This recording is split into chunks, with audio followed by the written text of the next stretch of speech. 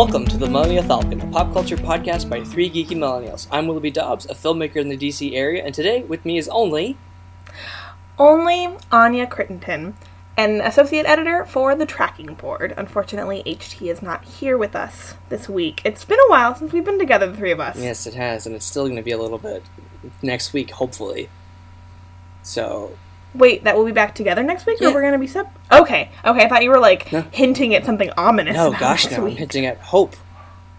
Yes, hope, which is what we should always have. And that brings us nicely into our episode today, because today, Willoughby and I are going to boldly go where no podcasters have gone before. Except they have. Although, I'm sure they have. Yeah. We haven't, though. We have not. We've never gone here before. We have not boldly gone. No, so for those of you who might not know, but I'm sure you do, today we are going to be talking about Star Trek. Yes. Which is a franchise that both Willoughby and I love and think is great. The newest movie from the franchise, Star Trek Beyond, came out a couple weeks ago. Willoughby and I have since both seen it. Mm-hmm. And I've seen it twice. Oh, well, okay. I've only seen it once. But that's where we're going to start our discussion today. Yes. So, Willoughby, what are your overall thoughts? I really liked the new movie. It was directed by Justin Lin. It was co-written by Simon Pegg and Doug Young. Is that how you say? I believe so. And so the two of them wrote the draft that is so much better than the Alex Kurtzman and Roberto Orci movies. Oh my god. Although, to be fair, I love the first one. I really like the first one, and I think it has to do a lot more with J.J. Abrams, though. Agreed. Because if you think of it, the Into Darkness is not good. A mess. It's not good. But Star Trek Beyond, I really loved it because it felt like a original series episode. Which is what everyone's saying. And it's kind of cliche to say it at this point, but I really think that's... But it's true. It's true. It's things accurate. Become cliches for a reason. Yeah, and it's an away mission gone bad, which is a classic episode of every Star Trek. And I really liked, basically the witty banter that these guys have, formulated over the past 7 years now. You can really tell that this is a crew that has gone through, not the motions, but they definitely know what to do at a moment's notice when, all hell breaks loose. So, when Kirk encounters the bad guys for the first time, they immediately know what to do. They go to red alert, they got weapons fired, and when things go sour, they know exactly what to do, what Bones and McCoy have to do. Not Bones, You mean Bones and Spock? Bones and Spock, they are immediately into the turbo lift, guns ready. So, they're like a well-oiled machine at this point. And it makes sense because they're about 3 years into their 5-year journey, and they're even... I think they were a crew together for even longer before that, because the first movie takes place before the 5-year journey, and so does the second movie. So I think overall, it's supposed to be 4 or 5 years they've been a crew together. Mm-hmm. Well, and I think that's the thing with the new movies, is that whatever people say about the new movies, criticisms or praise or otherwise, they have a really good cast. Yeah. The cast for the main crew is top notch. Yeah. And they all really work well together. Very much so, and it's more apparent in this film than the other two combined. And I think that just has to do with time and the fact that they've known each other. In the first movie, they probably only knew each other 6 months before the movie premiered, and or more than that, obviously. But they didn't really know each other, and now it's been 7 years. So they're not only are they a well-oiled crew, but they're a well-oiled cast. So yeah. I completely agree. I think this film was very much like an original series episode. It was a lot of fun. I liked the pairing off of the different characters. Mm-hmm. I thought the new characters, for the most part, were great. J-Lo was really fun. I hope she'll be in the 4th movie. She was really fun. Yeah, she was great. It just felt fun. I know people were worried about Justin Lin making this movie too fast and too furious. Ha ha ha. Although I don't think he directed the second one, but Fast and Furious. No, he directed Tokyo Drift. Yeah, and they were worried about that. And, there were elements of Fast and Furious, but I think, for the most part, he made it work. Right. Well, the thing is, the elements that he took from Fast and Furious are the notion of family. And they substituted the word family in this movie for the word crew. Kirk's mission this entire film was to save his crew, to get them all together and to get them off this planet. And I think that that's kind of very, it's very based around what Fast and Furious has done recently with their whole notion of family, with Vin Diesel and Paul Walker and Ludacris and Tyrese Gibson, like the whole crew, like they're a family, and this is a family too, even though they didn't really say it. And I agree with you. I really liked the different pairings. I thought having Scotty and J-Law together was really fun because they're kind of like total opposites when it comes to like personality. Because like Scotty, even though he's like really funny, he's also like kind of like really reserved. And then you've got Sulu and Uhura.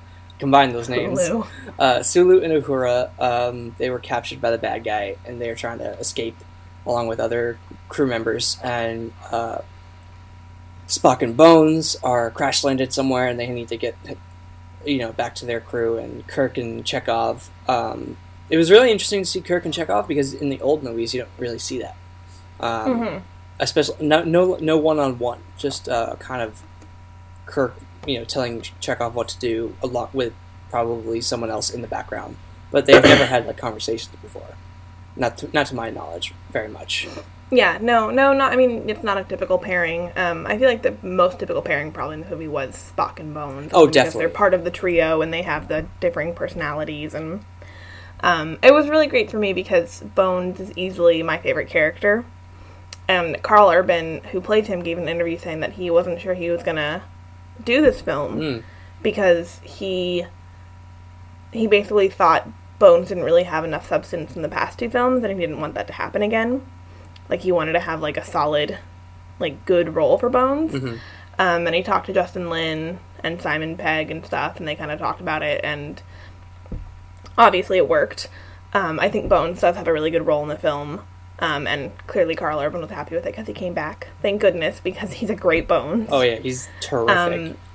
But I loved seeing both his, like, very deep friendship and bond with Kirk. Forever, a lot of people like the whole Kirk and Spock, like, differing personalities and, like, first officer and captain and stuff. But, like, I don't know. For me, I think the Kirk and Bones friendship is, I think, my favorite. And I think it's the most special, at least to me. So I liked seeing them have their moments together. And then, of course, Bones and Spock is always hilarious. So I thought Bones was really great, and he's my favorite. So I was very pleased with that. Nice. My favorite character is definitely Kirk.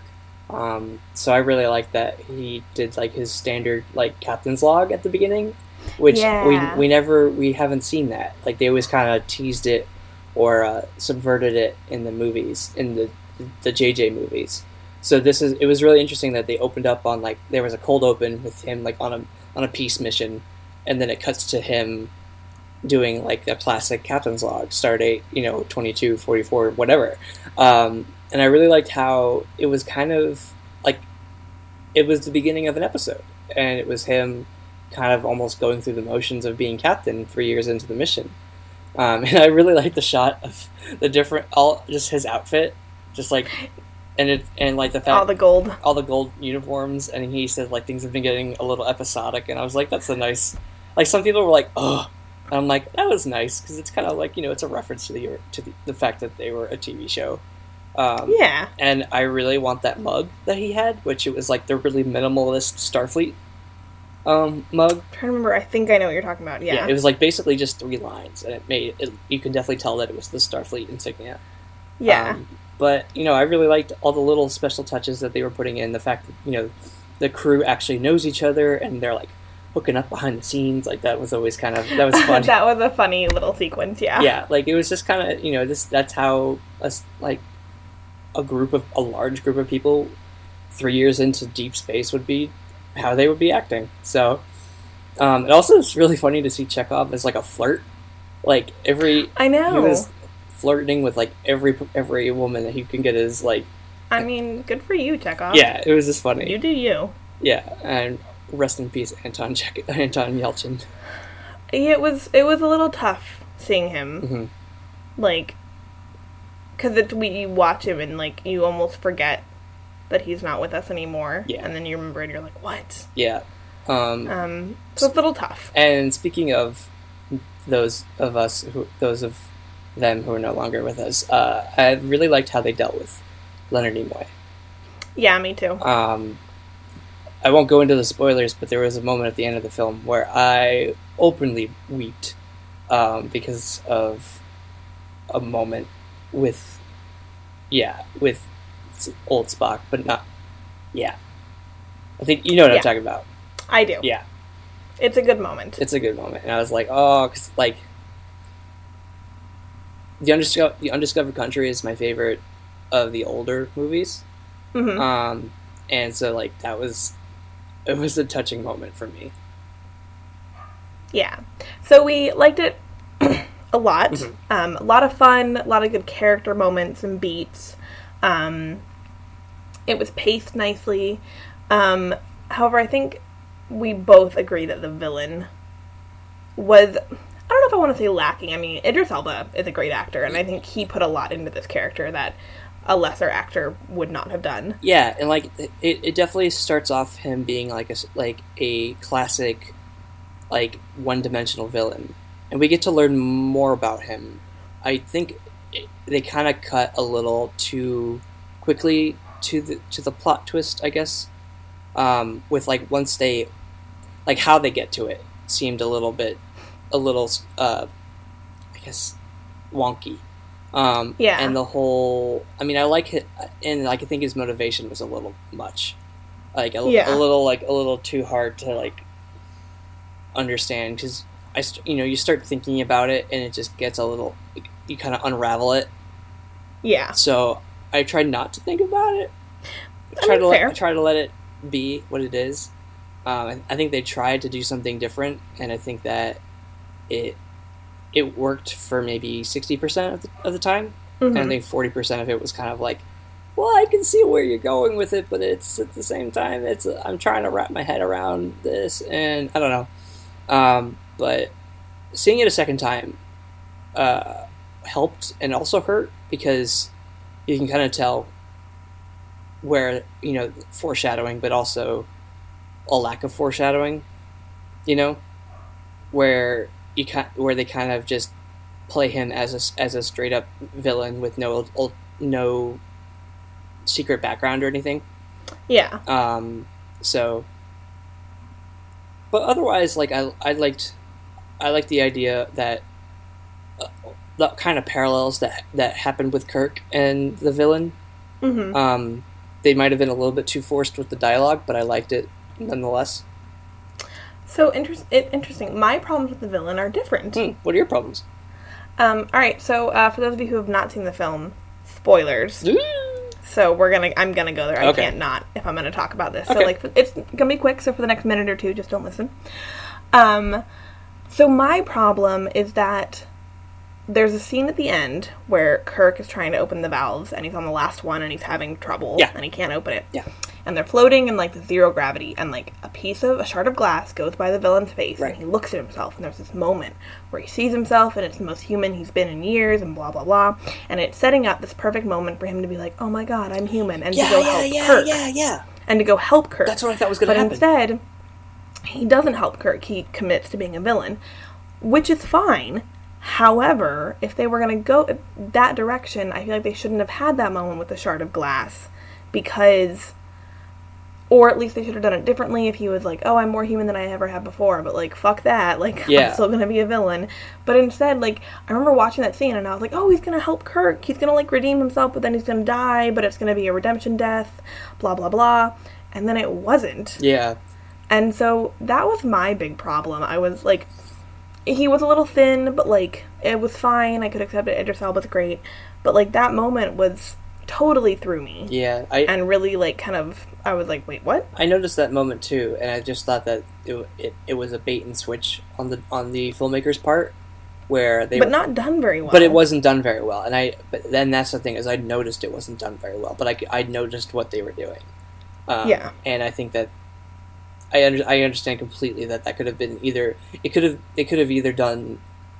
Yeah, committed to the redemption or committed to the villain part. And I think that they kind of wavered on that. It's almost like they weren't entirely sure what they wanted to do either. Mm-hmm. But I totally agree with you on that. But my problems are more with...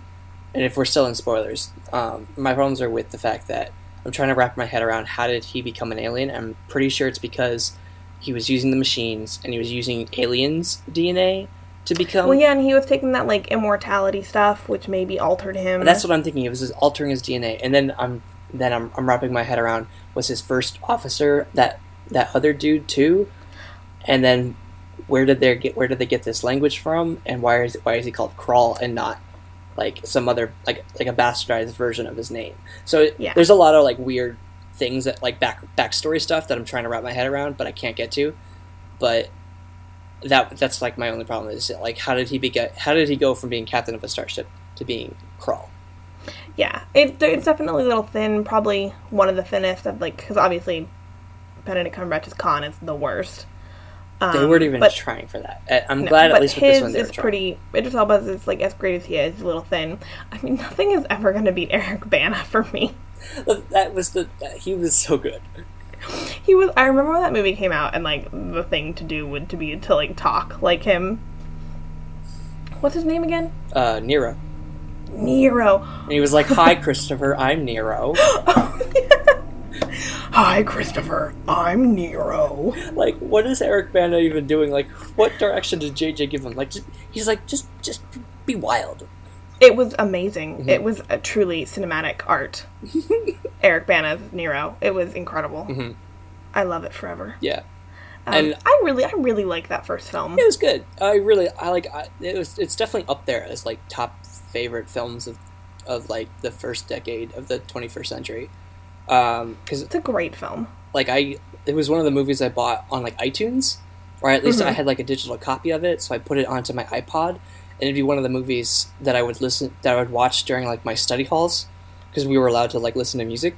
So what I would do is I had like an iPod Classic, and I put Star Trek onto it, and I would just watch it. So like in 30-minute periods over the course of like a week, I did that along with Pirates of the Caribbean. And Iron Man. Those are the three movies. Very nice. So, third film is done. Crew is together. They're gonna go back out for more adventures, and we know that Chris Hemsworth will be back for the fourth film. Yes. Kirk's dad. What do you think about this? Do you think it's just going to be flashbacks? Do you think there's going to be some timeline stuff? Well, from the press release that they gave, it definitely seemed like there's time travel. And I find that very funny that the fourth film in this franchise is also a time travel movie, as was the fourth film in the original series cast. The Voyage Home is the best. The Voyage Home is a classic movie. But it's not going to be like they're going back in time to our time like they did in that movie. It seems either that Kirk and crew go back to Kelvin time, or and this is what I'm thinking is more likely. At the last moment before George Kirk dies, Captain Kirk goes back and saves him and brings him into his timeline, and then they have to have like a father-son like awkward like moment. Like the movie is them trying to reconcile the fact that they don't know each other. Interesting. Even though in the prime timeline they did know each other. It'll be interesting to see Chris Hemsworth because like when he did the first Star Trek, he was so green and no one knew him, and now everyone's going to know him and recognize him, and so he won't... Like, there was something about Chris Hemsworth as Kirk's dad in the first film where, like, since you didn't know him, and he just looked so, like... I don't want to say bland. Well, he was just so, he looked like Chris Pine. He was supposed to look like his father. I mean, really, he looked like a Ken doll. Well, yeah, but, like, I think... I definitely remember seeing the first movie thinking... Oh, that's definitely Kirk's dad. Like he looks like Chris Pine. Yeah. And so it's interesting now they're going to be both in the same room together, and it's going to be like, it's going to be weird. I'm wondering if he will still look like Chris Pine though, because now he's so much Chris Hemsworth. Well, I think that he can still look like Chris Pine. I mean, he can look like he did in 2009 because you saw Ghostbusters. So true. So he can definitely have he has the clean shaven look and the short haircut, so he can definitely still do that. But, I think it'll just. Are you talking more about the muscles, like the fact that he's like super buff? No, I think it's like the hair. Obviously, they can get back. Like you can cut hair, you can style hair. That's fine. I think it's more the fact that like Chris Hemsworth's face now is so recognizable and so like just blatantly Chris Hemsworth, whereas in 2009, we had no idea who he was. Right. He wasn't Chris Hemsworth playing Kirk's dad, he was Kirk's dad. Mm-hmm. Now he's going to be Chris Hemsworth playing Kirk's dad. Mm-hmm. That's true. I give you Which that. will be interesting for me.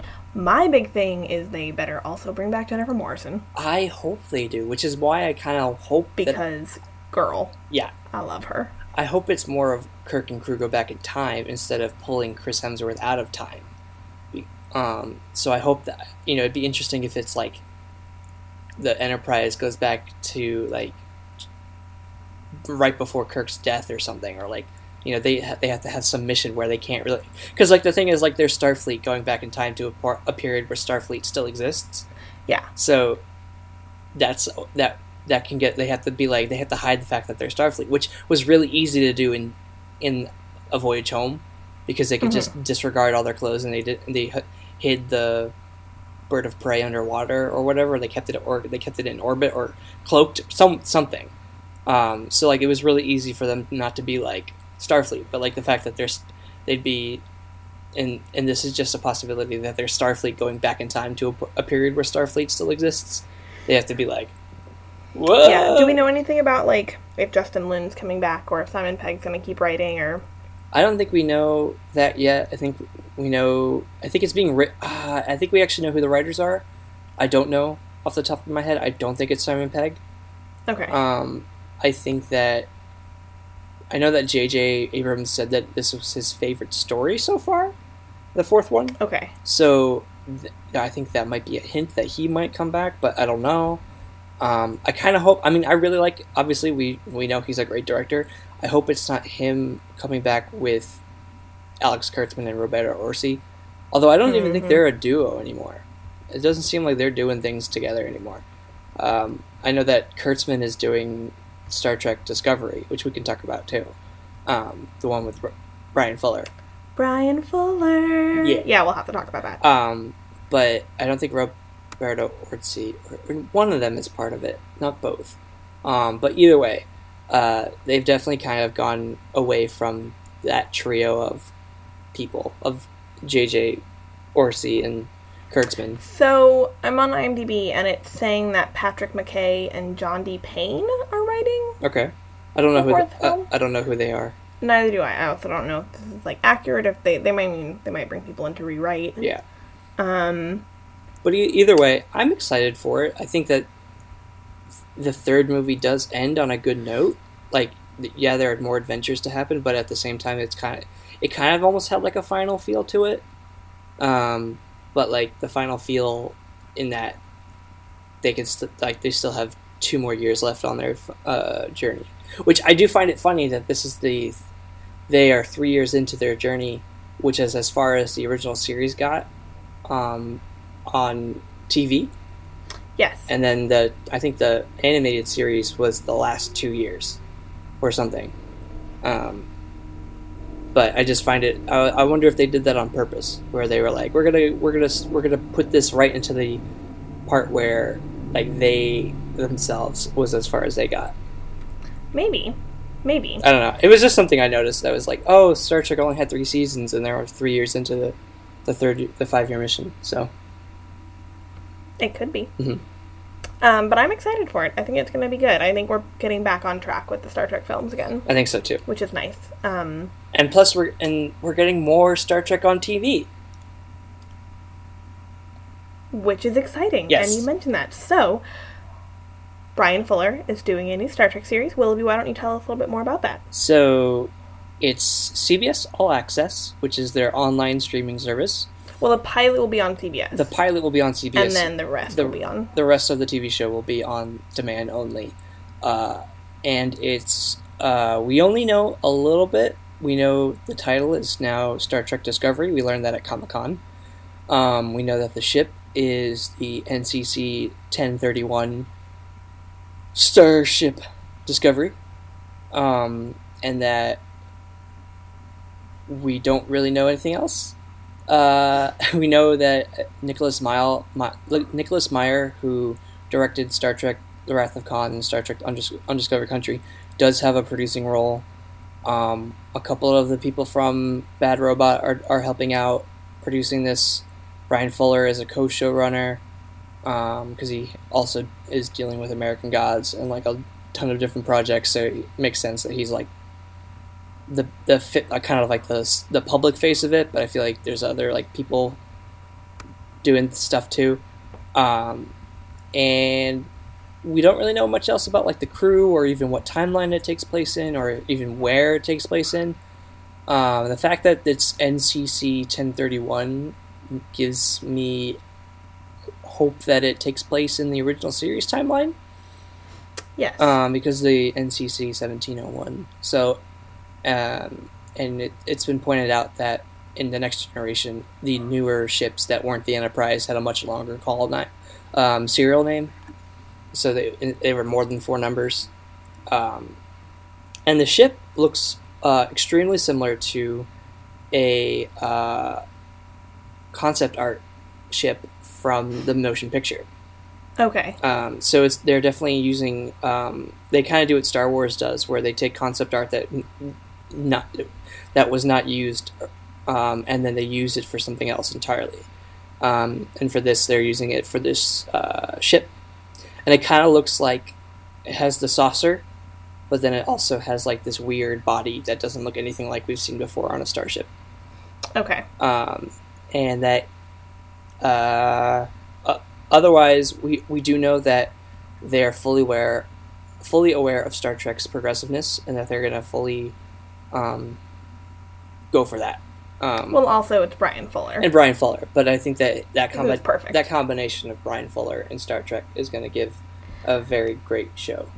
Yeah, because I mean, Brian Fuller's all about hope and diverse casts and real characters representing the real world, and I think he's just a great fit. Yeah, I'm very excited. I'm curious, honestly, less about the content and more about the CBS All Access part. Yeah, I don't really... And whether or not it'll get more subscriptions, or if people will more go for illegally streaming it. That's the thing is, I am not sure, because like, CBS All Access is not like HBO Go, where if you have a CBS, if you have like a Comcast account or like a Dish Network account, it's not included in the service, which is different than like HBO or Starz, where if you have a premium cable subscription that goes with your Comcast or something, you get that extra stuff for free. I think also there's that, but there's also like, I feel like CBS is not a channel people would want sort of access to their streaming services. Like, I feel like, are people going to get it just for Star Trek, or are they going to say, well, it's not worth it because I only want Star Trek, I don't want all this other stuff, so I'm just going to stream it instead? I think that's the case, is that CBS, there's not many shows that people will... Like, a lot of CBS shows are not on Hulu, and the ones that are usually ones that have already... Or the ones that are on Netflix and Hulu are usually the ones that have already been, like, canceled or had their run is over. So, like, How I Met Your Mother was CBS, but it's on Netflix. Elementary is on Hulu, and they don't do, like, day after episodes. They just wait for the season to be over, and then they release it. So, like, that's what's Hulu and CBS, that's, like, their partnership. But, like, with CBS All Access, you get all of that right away. So it's kind of in the same vein of, like, HBO Go or something, where you can get, the day after you get the new episodes. But the thing is, like, I guess CBS is the most watched network on TV, but I'm wondering, like, who is watching? Because, as we know, we get The Big Bang Theory is also on CBS. CBS is, like, the middle-aged people channel. Yeah, and it's the middle-aged people channel and the people in the comedy channel for people who don't really like comedy. I'm trying to think, I feel like I only watch Elementary. Mm-hmm. I think that might be the only CBS show I watch, and that's because Elementary is brilliant. Mm-hmm. And more people need to watch it, and it's better than Sherlock. The only show I was watching was Supergirl, and now that's on CW, so... Oh, right, Supergirl. I also watch Supergirl. But yeah, now it's on CW. Now it's on CW, so there's no reason for me to ever watch CBS, except for when Star Trek premieres. And when you catch up with Elementary. True. I have 4 seasons Watch Elementary. I have 4 seasons to go through. Okay, but it's so good. I know. It's so much better than Sherlock. And so... I'm just it's kind of like with Yahoo Screen and Community. Even though there was no subscription to that, Yahoo Screen was bankrupted by Community. Yeah. And that I hope that doesn't happen to Star Trek and CBS, because it seems like they're like a lot of people know about CBS All Access because they advertise it a lot.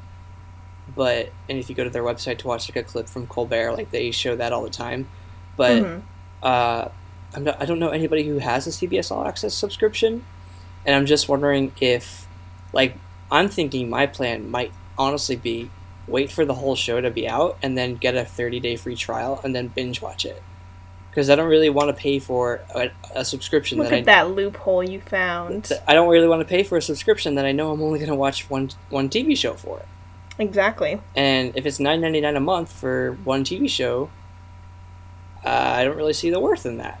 Unless friends all get one account and all share it and yeah, but I mean, split the cost.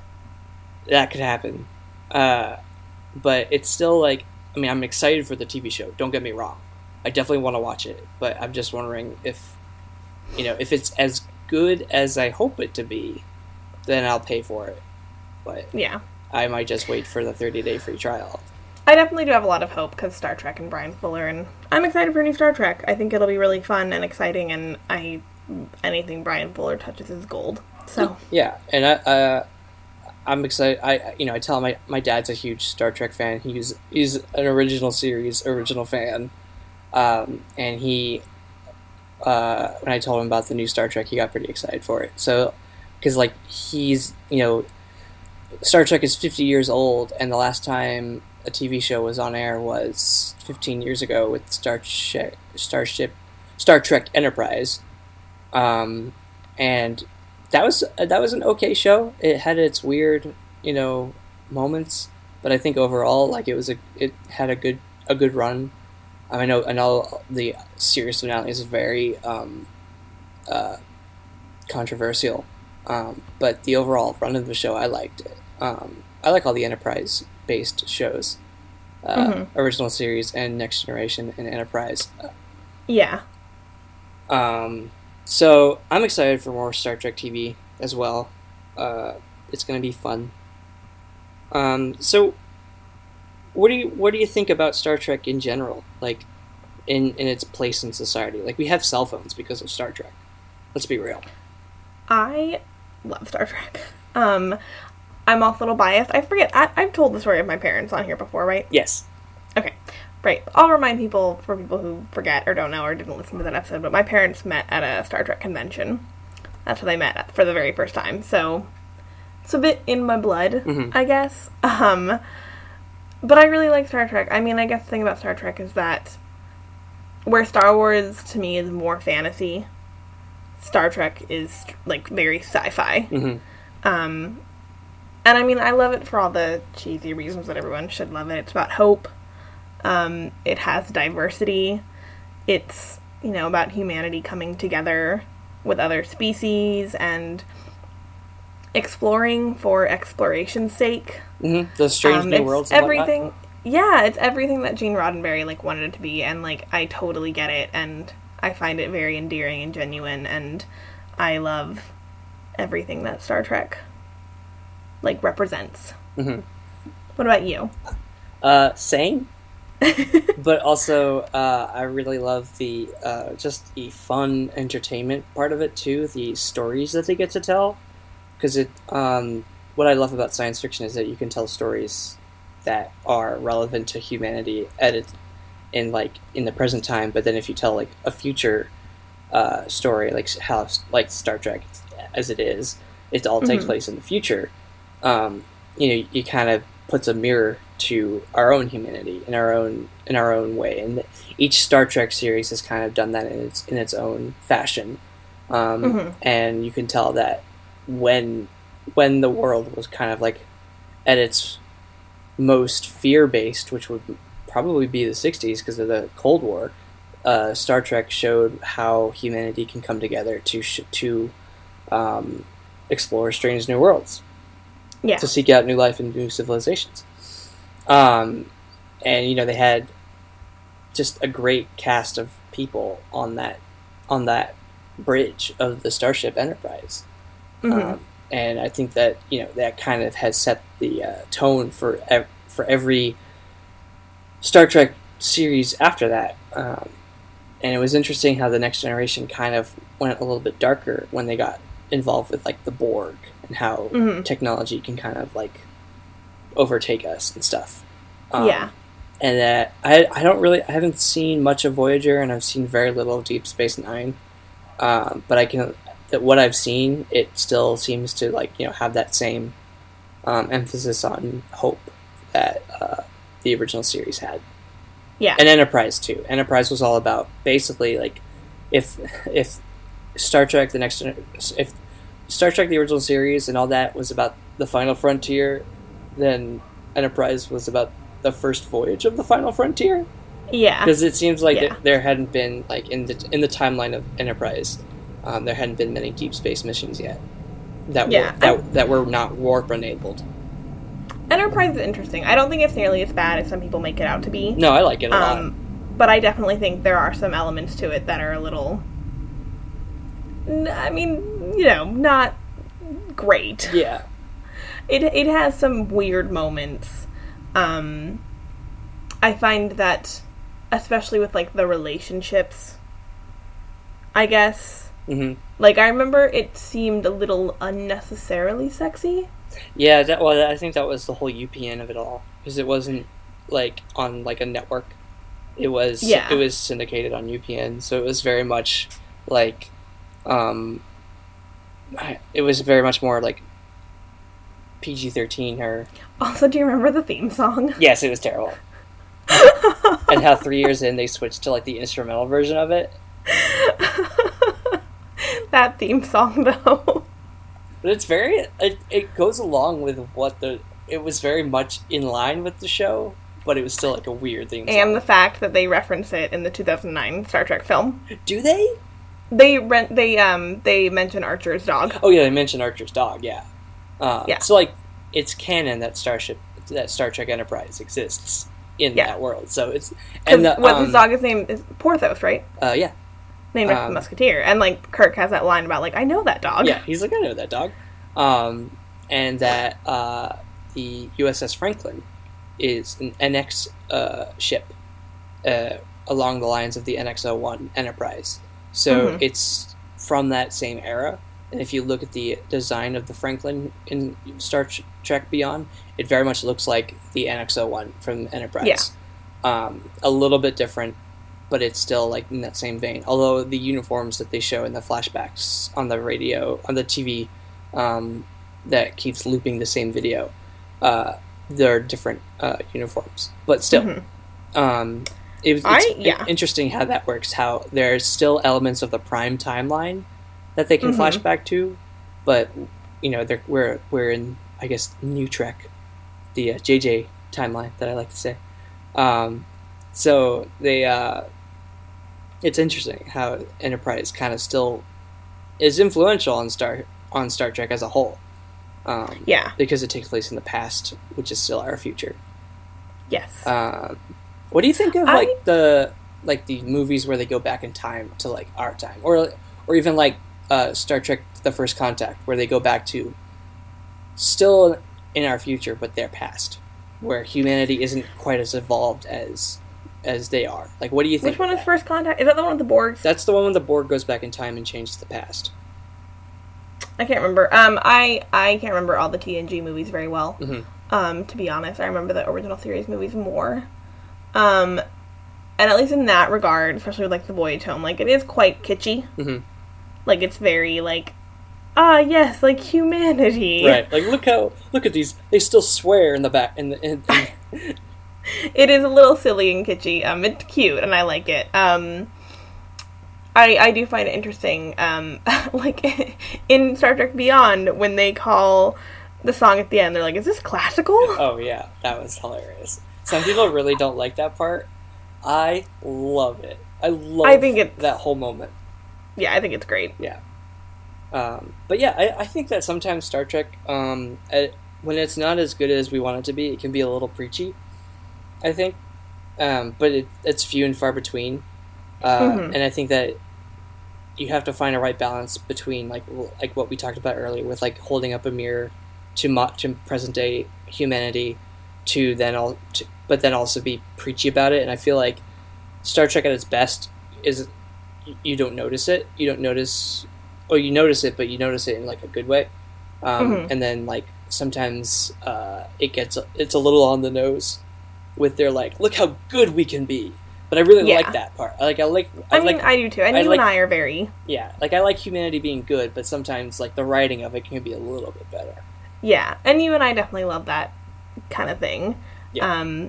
I mean, at the end of the day, like, I like having a franchise that paints humanity positively, even with sometimes cheesy writing. Like, I'd rather have shows about hope with cheesy writing than nothing but gritty. Than good shows with no hope.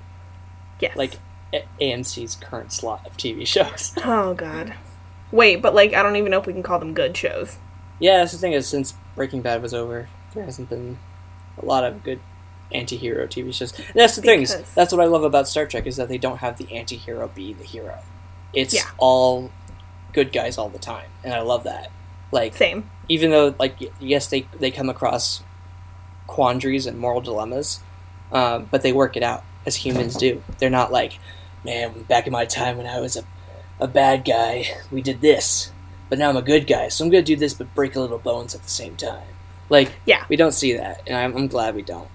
Bless. I'm glad that, and even Chris Pine's Kirk in Star Trek Beyond is the most classic Kirk I think we've ever seen him be. You know, he doesn't do the womanizing thing that a lot of people have criticized Chris Pine's Kirk for being, which is a big fault in his character, because if you look at the original series Kirk, he like made out with a ton of people, but like he was never a womanizer. Like that was never the case. Like he has fallen in love several times, specifically with my favorite TV show episode of all time, The City on the Edge of Forever, with Edith Keeler. Everyone loves that. It's like undisputed best. But it's a great moment to show that like Kirk isn't a womanizer; he is a romantic. Yeah, and it's weird. I get the criticisms of Chris Pine's Kirk, but I don't think it's as bad as people make it out to be honest. Yeah. I think I view it less as womanizing and more as being a young man who's comfortable in his sexuality, which I don't really see anything wrong with. I mean, like, Uhura is, has, like, she just clashes with him just right off the bat. But I don't know, like, I don't really see him quite as bad as other people I think have seen him before. I think there are moments in the first two movies where he kind of like, where like there's some moments where he's at the academy or at Starfleet, and like the two women walk by, he's like, ladies, he's like, what's up? And like those are moments that people point out. Yeah. And that the part where in Into Darkness he's like in bed with two women, which is totally cool. But it's just like they didn't need to show that scene. He didn't have to be in bed with honestly. Don't ask me about Star Trek Into Darkness, because I literally don't remember anything. Like, I remember nothing about that film. So, like, if there are, like, bad womanizing moments in that film, I will just trust you, because I don't remember that film at all, because it's a blur, because it was so bad. I remember the 2009 film and Star Trek Beyond. Which is what you should remember, because Into Darkness is terrible. So, but I just know that people have always kind of complained that Kirk's character was a little off in the first two movies, but I think that this movie really nails it. And the writing really nails it. Like, he's like what we want Captain Kirk to be. Yeah. Which I'm glad. And that's what I want humanity to be, Agreed. That's why Star Trek is so great. It's just, I'm just, hope is powerful. And I will freely admit to being a bit of a sap or naive or an optimist or whatever, but, like, I think hope is great, and I think Star Trek does it really well. Yeah.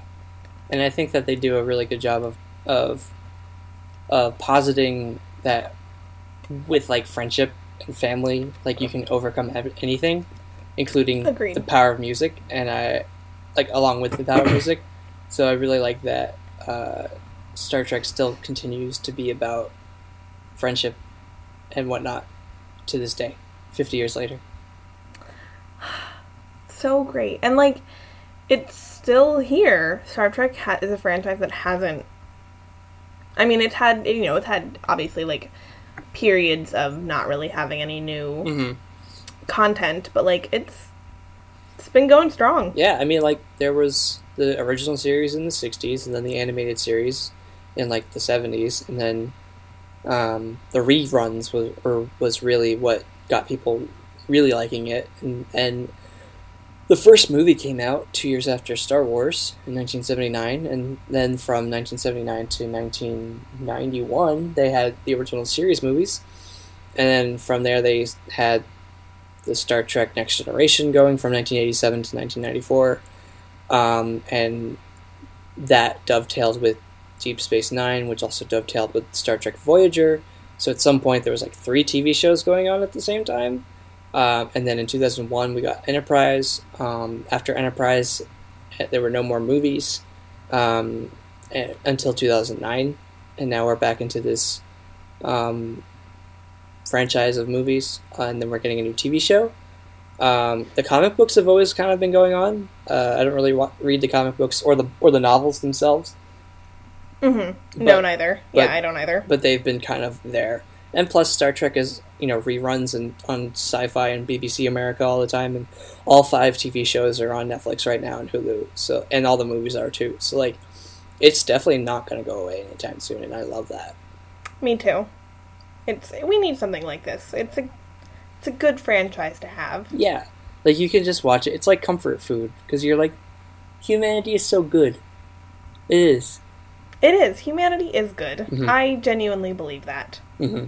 And I'm glad that I have something that also still believes in that. And I think there was a line in Star Trek Beyond where Kirk says, "Better to die saving lives than to live taking them." Yes. And I think that is a perfect thesis for how we should be living our lives. And just a great Star Trek line. And yeah, totally. Like, I hope the writers, when they were writing that, they, like, high-fived each other after that, because that's, like, a great line. Agreed. Mm-hmm. So. Anything else to talk about? I think I'm pretty happy. What about you? I'm good. We love Star Trek. We love humanity. We love the fact that the new movie is great. The new movie is great. We're excited for Star Trek Discovery. We are. Yeah. We are. So, let's move on to our last segment of our episode. I really, really, really like you. But I need to tell you something. Really like you. Woohoo! So, Willoughby. Yes. What do you really like this week? I have been gone for the past 2 weeks, so I have one thing that I was reading 2 weeks ago that I finished about a week ago. American Gods by Neil Gaiman. I really loved this book. I've been wanting to read it for over a year now, and I finally just sat down, I bought the book, and I just read it for a week straight, and I really love it so much. And you guys have talked about it before on the show, with, like, the fact that it's very, like, episodic with, like, little adventures throughout the book that ultimately lead to a larger story, and I think that perfectly sums up the book itself. I loved all the characters. I loved the imagery. I loved how Americana it is. I loved all of it. I loved, like, I just want to go out with a car and just drive to all these roadside attractions and just, like, feel the American gods, like, around me, like, I think that was it was just such a great book, and like, it posited so many great things about America and immigrants and what we bring in our baggage and whatnot. I'm just smiling so much. I'm so glad you liked it. Yeah, and I'm so excited for the TV show. You have no idea. Like, oh my gosh. Oh, I think I have a little bit of an idea. But yeah, that TV show. It's gonna be so great. It's gonna and like it looks so good already. Like with the teasers that we saw at Comic-Con. Yeah. I'm very excited. I'm so glad you liked it. Yeah. I'm so glad I liked it too. You need to read Good Omens. It is on my dad's Kindle. Yeah. Read it. It's another great Neil Gaiman book with Terry Pratchett, of course. Mm-hmm. I've got so many books to read, Anya. I know. Although don't we all? I've actually read more books this year than I have in the past. I read Star Wars Bloodline, Star Wars Kenobi, Lost Stars, which is another I've read a lot of Star Wars books this year. Of course. I've also read Ready Player One, and I read Glenn Weldon's Batman book, The Caped Crusade. Yep. And I read Nick Offerman's book, Paddling Your Own Canoe. Nice. And there was one more that I read. I just finished reading Harry Potter and the Cursed Child. Excellent. Yeah. Look at you. Yeah, and I've still got more books to read. I've got the Hamilton biography. I've got the Teddy Roosevelt Taft book to finish. So I've got a good list. Reading is great. Yes. Awesome. Well, that's a good really like. Yes. All right. So for me, it's The Little Prince. The Netflix The new movie on Netflix. Yes. So a bit of a backstory. I adore this book very much. I read it for the first time in French when I was learning French in high school. That's what I did too. Yeah, and it's one of I love it. It's such a beautiful book. And so when I heard they were making a new animated movie, I was very excited. And then Paramount pulled out of its theatrical release at, like, the last minute. Yeah, like, literally like a week before. I was so upset. Luckily, Netflix, our one and only, swooped in to be the savior, got the rights to Little Prince, and it came out on Friday. And I watched it, and I cried a lot. Understandable, I knew I was going to. Mm-hmm. And it's just really lovely. It's, Little Prince is definitely not enough material to make a whole film, and so they have, like, an original story in this movie. Right, it kind of frames the movie in this device, right? Yeah, and, like, some critics have been a little critical of this original story, and I get it. It's quite cookie-cutter, a little saccharine, but it works for me. Mm-hmm. I think because, as I said previously, I'm a sap, so, like, that works for me. But also, like, the original story, as kind of predictable as it is, really works as a love letter to the original Little Prince story. Like, that's what it is. It's just a way to kind of admire the original story, mm-hmm. and to just say how much they love it. And, like, that works for me because I also love it, and I'm a sucker for things like that. And so I really fell for it. The third act is a little messy. And can you explain the differences in animation? Because I know that, like, the story that it presents at face value is different animation than the actual story of the Little Prince. Yeah. So the original story about the little girl, voiced by Mackenzie Foy, and she meets the aviator, who's voiced by Jeff Bridges. So, like, everything that takes place kind of just in that original storyline is all just regular, like, CG animation. Mm-hmm. The story of the Little Prince himself is done in stop motion. Oh, cool. Yeah, it's stunning. The animation, the stop motion is breathtaking. So I really loved it. I mean, it hit all the right kind of emotional beats for me, and, like, my heart was kind of... I went into the film very open to it and expecting to love it, and so, like, I think I was the exact audience for it. Mm-hmm. I think this film works really well for adults who love the original story. Nice. And are open to kind of being a little more sentimental. So I really love it, and I'm very grateful to Netflix for saving it. Great. So yeah, you should definitely check it out. I will. Especially because you've read it, so yes. you know it. I had to do beautiful. I had to do an essay on it in my high school French class. I know it very well. Yes, it's a beautiful story. So I'm really liking that this week. Great. Well, that is our episode for the week, guys. If you have any thoughts on Star Trek, American Gods, The Little Prince, definitely come chat with us, hit us up, that stuff. slide into our DMs, you know. Hey, Willoughby, where can they do that? You can find us on Facebook at The Millennial Falcon. On Twitter, we're at Falcon Podcast. Our blog is millennialfalconpodcast.wordpress.com. You can rate, review, and subscribe to us on iTunes and Google Play. Check us out both there. And where can they find you, Anya? You can find me at Anya Crittenton on Twitter. And you can find me at Willoughby Dobbs on Twitter.